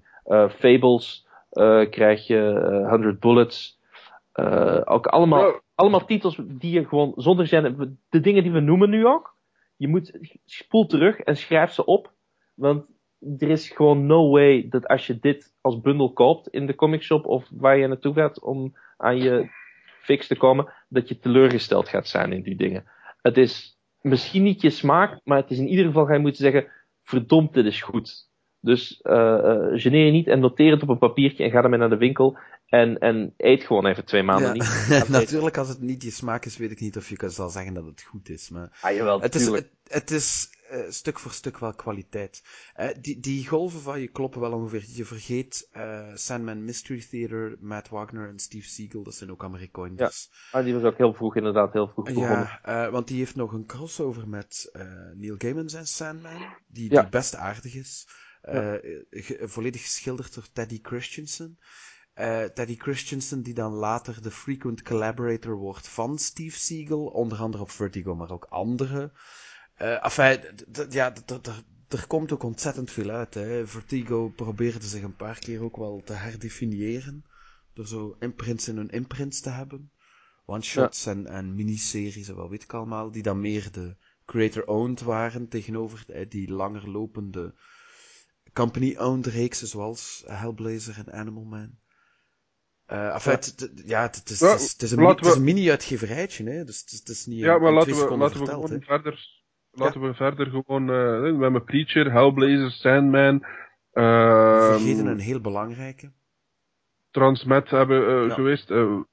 Welke Willens? Why the Last Man? Oh ja, maar die heb ik niet Ja, gelezen. maar ja, Oh jawel, ik heb die wel gelezen, de eerste tip. komen eraan, omdat we zijn begonnen met wat er in het begin allemaal inderdaad. verscheen bij Vertigo. En dan Pablo heeft het juist gezegd, je zit dan bij een wave van nieuwe, waaronder Why the Last Man.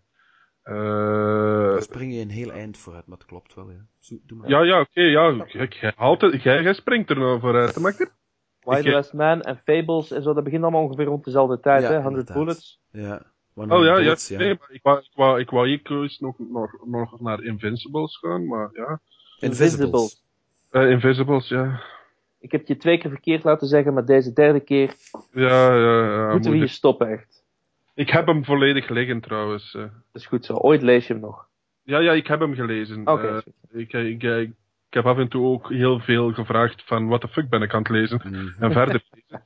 En dan nog eens lezen. En ja, het is Grant op speed, coke en mushrooms tegelijkertijd. Magie en zo, hè. Ik vind het briljant. Het is lang niet altijd even goed, maar het is altijd ontzettend. Het is bezwerend bijna. Als je Invisibles van Grant Morrison echt hebt gelezen, dan is voor mij is er geen manier dat zo'n ding je niet verandert in de manier waarop je naar de werkelijkheid kijkt. Dat is iets wat altijd in je achterhoofd blijft nazinderen, of toch zeker meerdere maanden nadat je het hebt gelezen, blijft er zoiets wat je moet verwerken. Ja, maar dat is iets dat voor mij, we komen altijd op hetzelfde neer.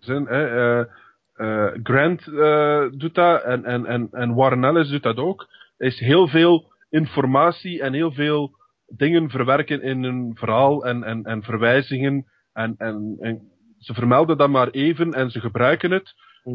Maar wil je eigenlijk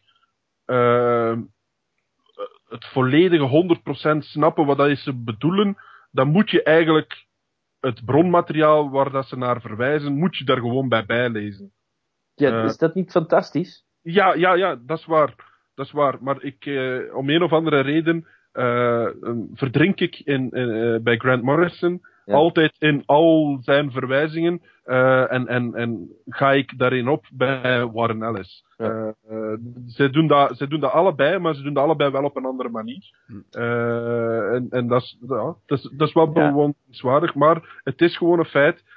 Invisibles lezen, dan ga je af en toe hebben als een kleuter die een algebra-vergelijking probeert op te lossen. Een boek van een UNIF aan het lezen is. Voilà. En zoiets heeft van, ik zoek dat plaatje. Ik zie dat plaatje. Plaatjes zijn mooi. Omdat ik wil er nu niemand mee afschrikken. Maar als je een beginnend striplezer bent of een beginnend popcultuur liefhebber bent, dan is Invisibles niet echt aan te raden. Nee, dat is waar. Ja. Zelfs als je literair niet echt veel gezien hebt of gelezen hebt, dan is het niet echt aan te raden. Wil ik ermee zeggen dat dat een elitair boek is? Alles behalve. Maar het vraagt toch wel een iets of wat toewijding. Ja, toewijding. En de comic vraagt een lezer met iets meer bagage dan de gemiddelde persoon. Ja, ik heb die een stuk of 3 keer proberen lezen. Verder dan de eerste bundel ben ik nooit geraakt. Hey, jammer. Ja, ik ben niet intelligent genoeg en zo. Hè. Jawel, maar je hebt gewoon heel andere... Jij leest eerder Chaos en zo. Nee, dat is Steven. Nee, dat is... Morrison is altijd een beetje not to my tastes geweest. Ja, nee, hij heeft dat inderdaad. Hij is een beetje love him or hate him, inderdaad. Ja, voilà. Maar we zitten inderdaad... We zitten wat verder gewoon, als we zeggen van Fables en Why the Last Man. Ja, tuurlijk. Het hoeft niet chronologisch, hè. Ik wou gewoon nog 2 seconden iets over Sandman Mystery Theater zeggen, omdat die ook vaak vergeten wordt.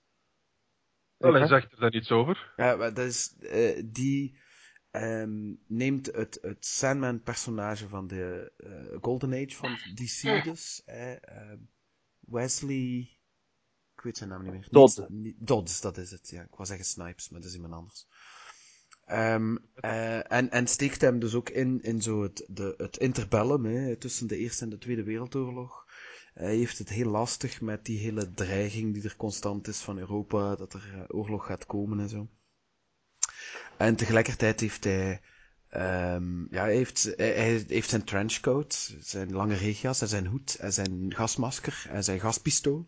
En hij lost zo wat misdaden in een crime noir, jaren 30 setting, logisch, wat is dan? Dus zo telkens story arcs van 4 verhalen, waarin hij zo wat een misdaad oplost of iets in die trant doet, met wat langer lopende, zijn angsten voor wat het leven zal brengen, zijn ontluikende paramourage met zijn vriendinnetje. Ja. Die uiteindelijk veel belangrijker zal blijken dan hij is. Maar dat is niet echt een spoiler. En elke arc is ook door iemand anders getekend, maar het begint met vooral door Guy Davis getekend te zijn. En die heeft daar ook zijn doorbraak mee gedaan.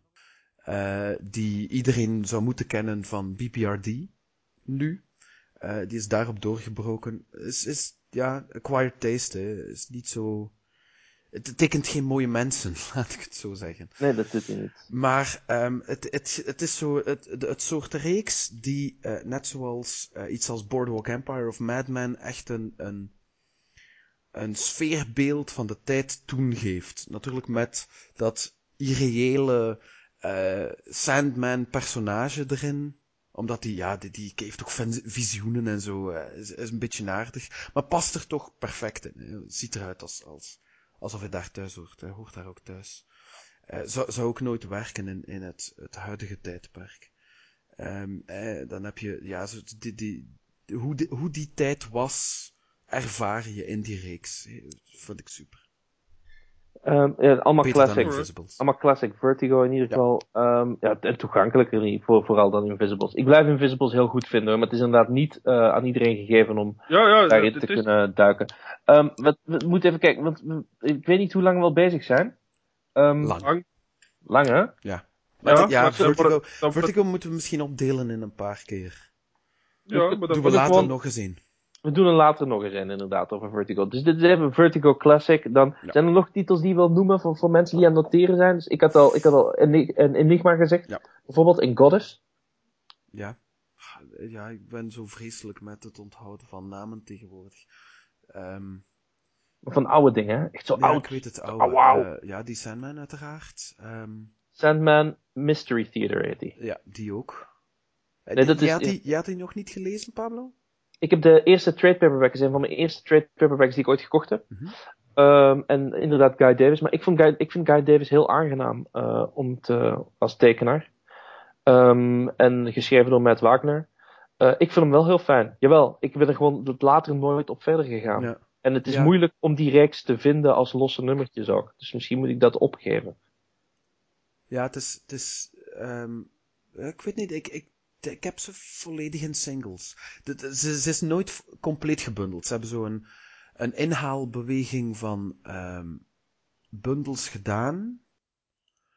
Maar dan hebben ze het nooit helemaal gedaan. De reeks is ook zo'n beetje vroegtijdiger gestopt. Ja. Nee, maar kijk, als ik kan, dan vind ik graag, omdat ik zo'n papierfetischist ben en mijn huis nog niet weggezakt is, dan vind ik graag gewoon inderdaad de single uitgaves in losse boekjes. En dat is me gelukt voor wonder boven wonder voor Hellblazer, wat inderdaad 300 nummers zijn. Mm-hmm. Nice. Swamp Thing ook compleet gelukt. Books of Magic, weet je, is allemaal wel... Books of Magic heb ik ook, ja. Ja, ik heb ooit een paar van Books of Magic gekocht en dat was toen op dat moment was dat niet voor mij. Nee, ça va. Maar ik heb ze wel. Dit is er zo een subreeks waar dat oorlog is, kan dat? Dit is een later volume, is dat Ja, dat inderdaad. is heel veel verder. Ja, Ja. ja, Ah, wel, ja, je hebt het zelfs over een die- andere incarnatie van Books of Ja, Magic. voilà. Dus ik heb die Books of Magic War of Ja, War of Magic ja. of zoiets was dat. Life En ik vond During dat Wartime. Ja, en ik vond dat zo wel iets, dat is mijn 5 nummers, geloof ik dat is. Ja. Ja. Die had ik tezamen en ik had zoiets van, oh kijk, en ik heb dat gelezen en ik had zoiets van, what the fuck, Ja, maar ik denk dat hij ook te veel teruggrijpt naar de vroegere wel, ja. reeks. Ja. Wat je bijvoorbeeld wel hebt dat gelinkt is aan Sandman, maar helemaal alleen kan gelezen worden. Ik ga eventjes hoesten. Of zoiets. Dus wat helemaal op zich kan gelezen worden, ook al is het gelinkt aan Sandman, is Death, The High Cost of Living en The Time of Your Life. 2 miniseries. It's time of life. Ja, zoiets. Het is geschreven door Gaiman. Had volledig moeten getekend zijn door Chris Bachalo, maar die loser had dan ook een PlayStation waarschijnlijk. En eigenlijk, de tweede miniserie is meer door Mark Buckingham dan hem. En daar heeft Mark Die is Pennington het verhaal van de tweede miniserie is ook niet zo denderend. Het is de eerste gewoon. The High Cost of Living. Ja, dat is, ja, die is de beter dan de tweede, dat is waar. Death. In een prachtige harde kaft uitgebracht, met alle kort verhaaltjes en art pieces enzovoort die je van Death maar kan vinden. Een ongelooflijk leuk, lief meisje. Top in de top. Maar dat is dan de allereerste keer dat wij een thema in 2 gaan splitsen. Ja. Dat moet Dat ook eens is- gebeuren, hè? Ja, tuurlijk, ja, nee. Het is nog niet voor volgende week, maar Nee. we gaan er ergens een tweede deel aan Ja. vasthangen. Oh ja, dat zullen we wel zien wanneer dat we het doen. Maar het deel waar dat ik dan het meest van gelezen heb, Komt eraan. komt eraan. Ja. Yes! Dat is goed. Hey, maar wat fijn ook. Nee, het maakt toch helemaal niet uit. De mensen die naar de podcast luisteren, die weten dat het gewoon kwaliteit is en die luisteren elke week. Dus je gaat niks missen. Ja, voilà. Dan, Maar ja, zullen we dan doen? de eerste korte samenvatting voor Vertigo. Wat moet je lezen? Is Preacher, Hellblazer, Sandman, Transmet, Invisibles, Sandman Mystery Theater, Swamp Thing, Animal Man. Animal Man, Doom Patrol, Goddess. Ik had er nog een De paar. Books of Magic miniserie door Neil Gaiman en de Black Oh ja. Orchid miniserie door Gaiman en McKean, een van de weinige McKean sequentials. Ja, inderdaad. En dan ben je 3 maanden je loon kwijt. Ja, Dus- en ben je bovendien nog niet rond, maar dat maakt niet uit. Je vindt op die manier, vind je dan zeker zelf ook nog wel wat van die vroegere trade dingen. paperbacks, die trade paperbacks zijn over het algemeen wel goed te betalen. Je moet gewoon een winkel vinden die moedig genoeg is om ze in stok te hebben Of je eigenlijk. verplicht dat is gewoon iemand om tegen- die voor jou te gaan halen.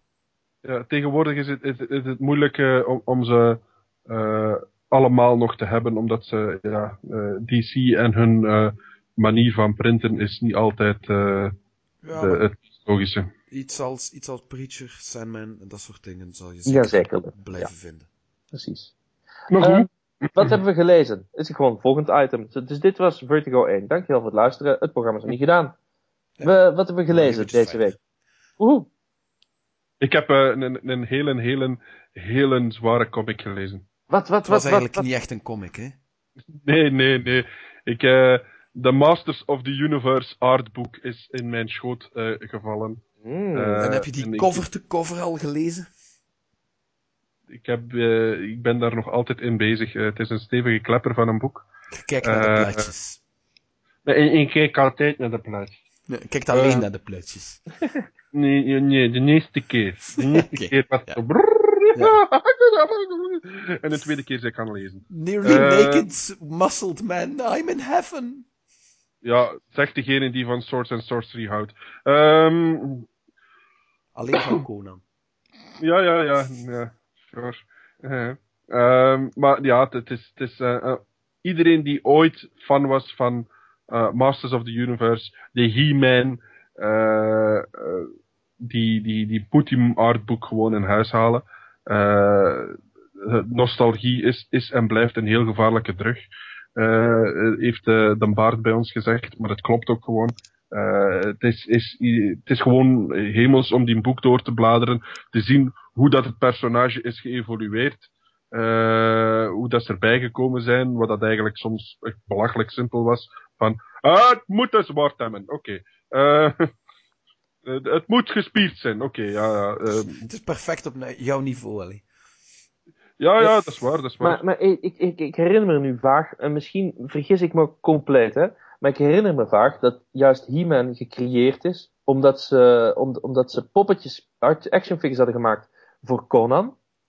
Ja. Maar toen bleek Conan niet voor dat- kinderen te zijn, dus aan wie ga je die actionfigures dan verkopen? En dat ze dan, we moeten iets doen met die gespierde actionfigures. Weet je wat? We maken gewoon een hele reeks daar rond. En dat is dan Masters of the Universe geworden. Klopt dat? Dat Eh, klinkt geloofwaardig, ja.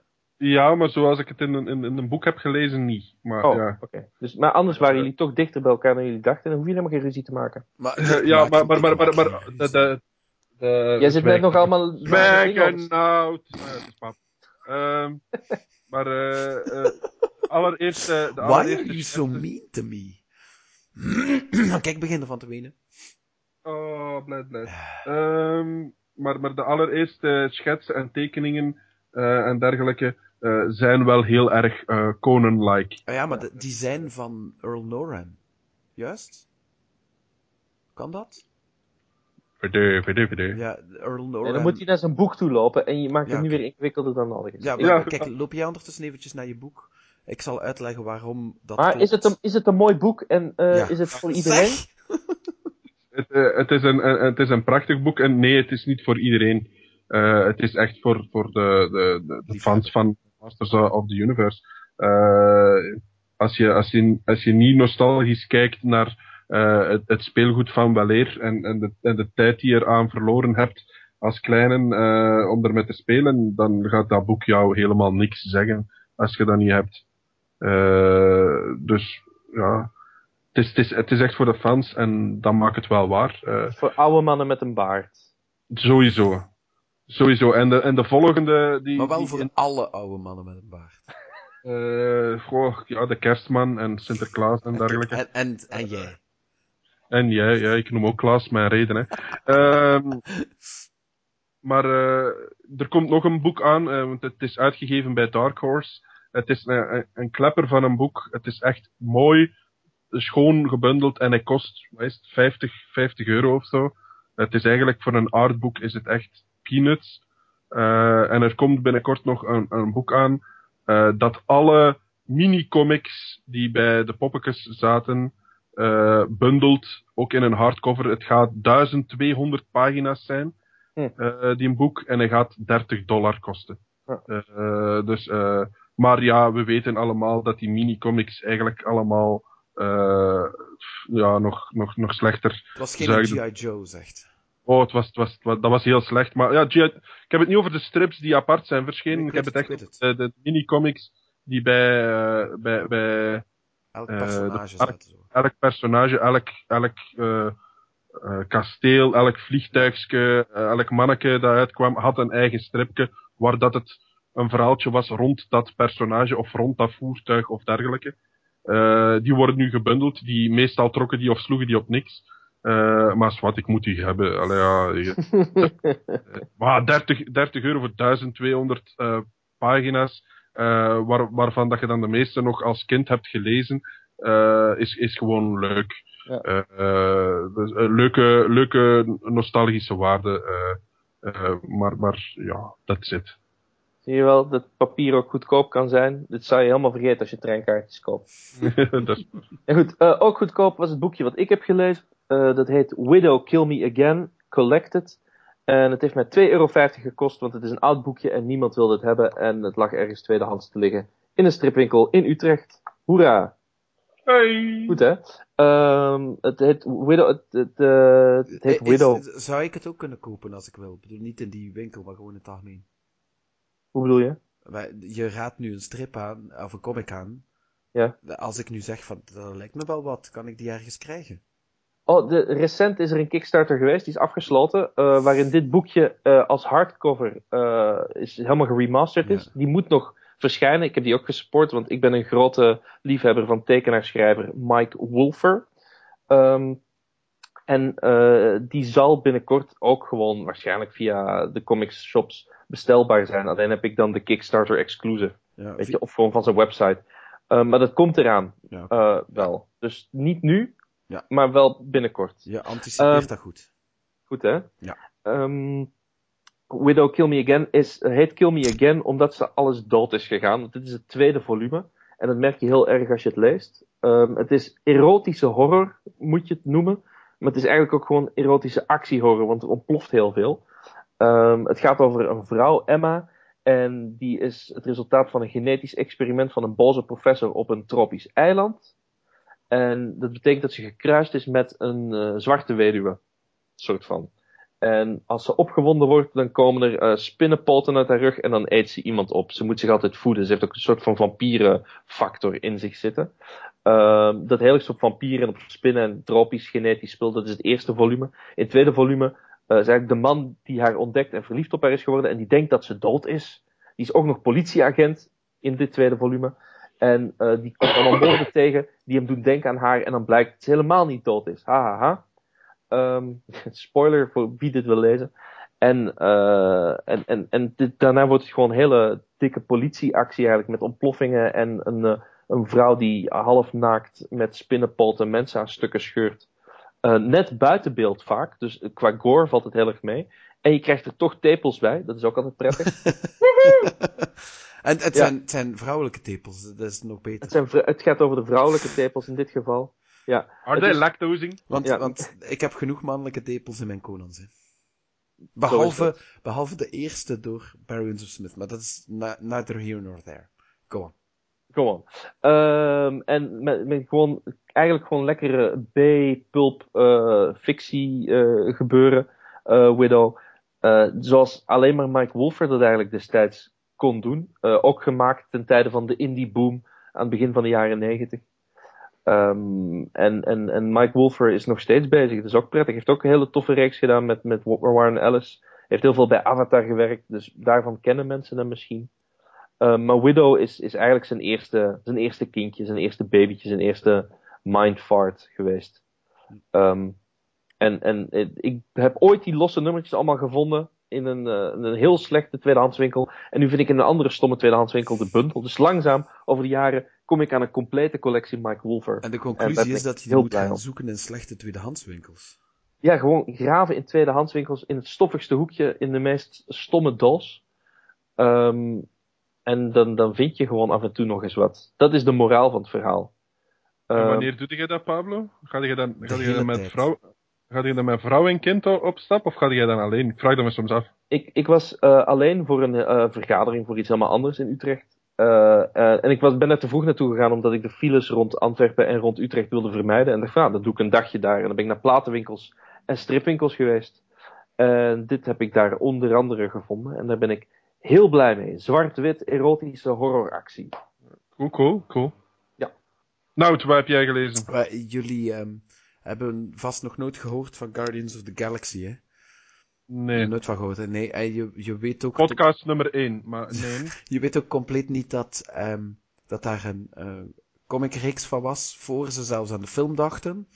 Och, zot. Die wel ongeveer de personages... Die eigenlijk de inspiratie was voor die film. Oh ja. Oh, echt? Ja, en dat die comics geschreven zijn door Dan Abnett, dat wist je ook niet, hè? Wie? Nee, Dan Abnett. En wat je dan zeker wel wist, is dat Dan Abnett ook heel veel schrijft voor 2000 AD. Ja. Ja, Ah. oké. En als er iets van Dan Abnett verschijnt, dan zegt uw nederige dienaar, dat wil ik.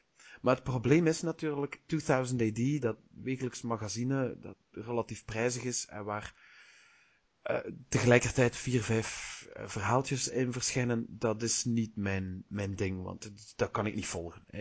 I'm a trade guy. Zoals Pablo een piemelman is. En dus dan troll ik altijd de website van 2000 AD af als ze weer collecties uitbrengen. Want dat is een Britse uitgeverij, dus die staan altijd een beetje onduidelijker in de Diamond, waar ik al de andere zoek. En dan kwam ik Insurrection tegen. En daar ga ik het dus over hebben. Door de schrijver van Guardians of the Galaxy. is belangrijk. Belangrijk om te onthouden. Het speelt zich in het Judge Dredd universe af, want dat is 2000 AD. Niet dat dat automatisch zo is, maar goed, dit dus wel. Ergens waar Judge Dredd er totaal niet mee te maken heeft, maar wel de judges. Die dus judge, jury en executioner is. Een heel... Wat? Judge, jury en executioner. Die doen alles tegelijkertijd. Die beoordelen wat jij doet, gooien jou in de cel, schieten jou dood. Dus heel... Zijn het vrouwen dan? Eigenlijk Pablo, maar... nee. Zijn het vrouwen dan?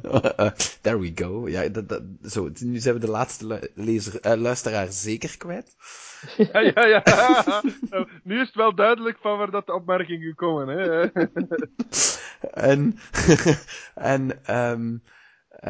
Dus, als je Judge Dredd bijvoorbeeld leest, dan is er altijd wel een zweem van, ja, maar dit is een ongelooflijk fascistische maatschappij.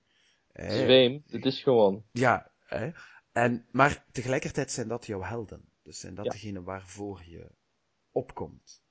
Maar natuurlijk kan het ook wel eens zijn dat er daar een tegenkanting voor komt. En hier zijn we, dus de Megacity One, waar alles zich in Judge Dredd's universe afspeelt, heeft zich uitgebreid in de ruimte. En hebben zo wat kolonies op planeten. En op een van die kolonies wordt aangevallen door een buitenaards ras. En die staan op het punt om volledig uitgeroeid te worden, die kolonie. Want de overmacht is overweldigend. En Megacity One stuurt geen backup. Want ja, ze hebben geen tijd, ze hebben geen goesting.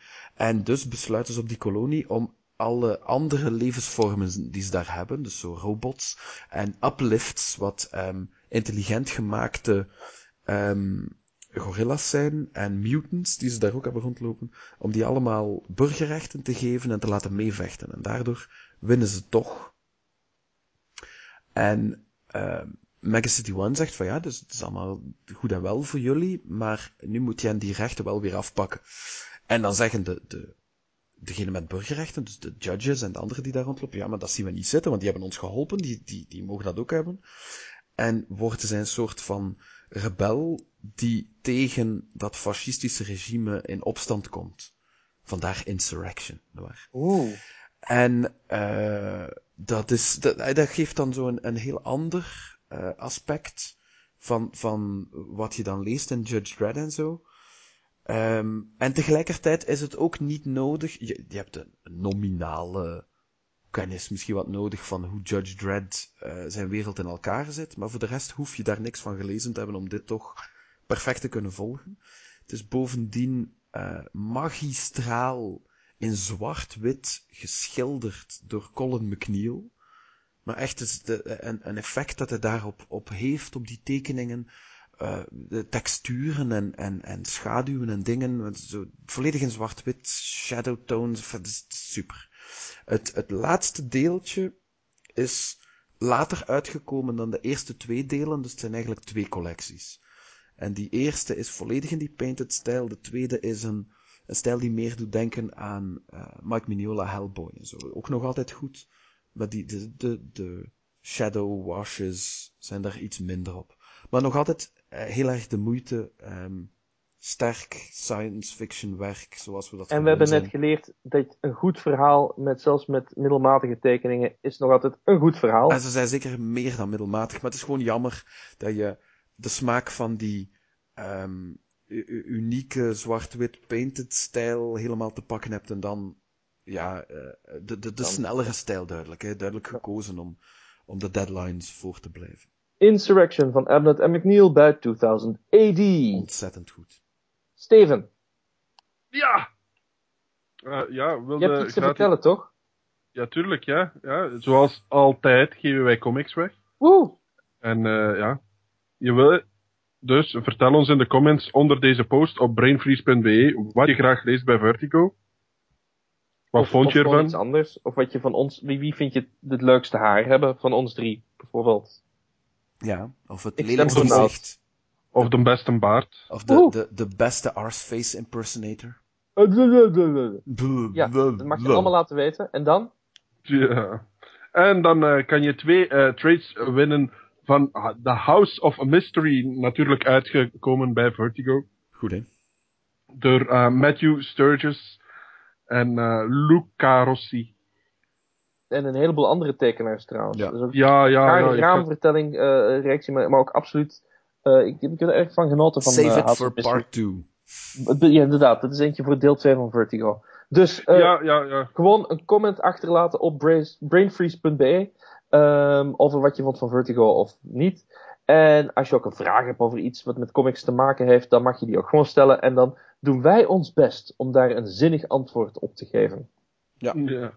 Dat blijft wel nog wat uit, maar ik moet zeggen dat het commenten wel een uptick heeft. Er zijn meer mensen die ons laten weten. Ik ben daar heel blij om dat we kunnen horen dat mensen ons graag horen.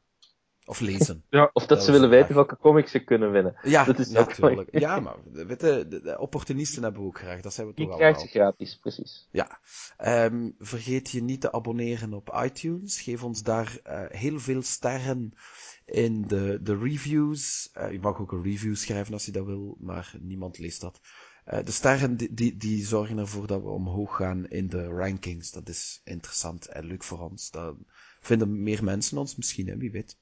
En dan kunnen we deze familie delen met elkaar. Ja, leuk hè. Familie! Vertel zeker ook al je comicsvrienden over ons. Deel de posts die brainfreeze.be op Facebook zet ook nog eens op jouw Facebook. En doe al die aardige social media dingen. Ja, en geef het telefoonnummer van je zus als ze 18 wordt. Oké, Steven, jij mag? En geef ons een like op Facebook. Registreer je op de site zelf. Als je dat nog niet gedaan hebt. Is dat, hè? Geef ons onze lieve sponsor ook wat liefde op argonia.com. Waar dat je alle comics, manga, anime en andere nerdtastic materiaal vindt. Die erop ligt te wachten. Of ga de dichtstbijzijnde comic shop in je buurt binnen. En koop gewoon alles wat we er juist hebben opgenoemd. Ja, je hebt het genoteerd, dus je kunt gewoon met een lijstje gaan. ijs. Dat is het Ik zal ook een exhaustieve lijst in de post van deze prachtige audiovertoning zetten. Kijk, dat zijn plannen, dat zijn beloftes, daar hebben we iets aan. Nou, prima, hou dat vast. Dank je, Pablo. Graag gedaan, het was weer een mirakel.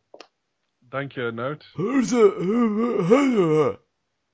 En dat was Arsface en ik ben Malkavian. Ciao, tot de volgende. Dag.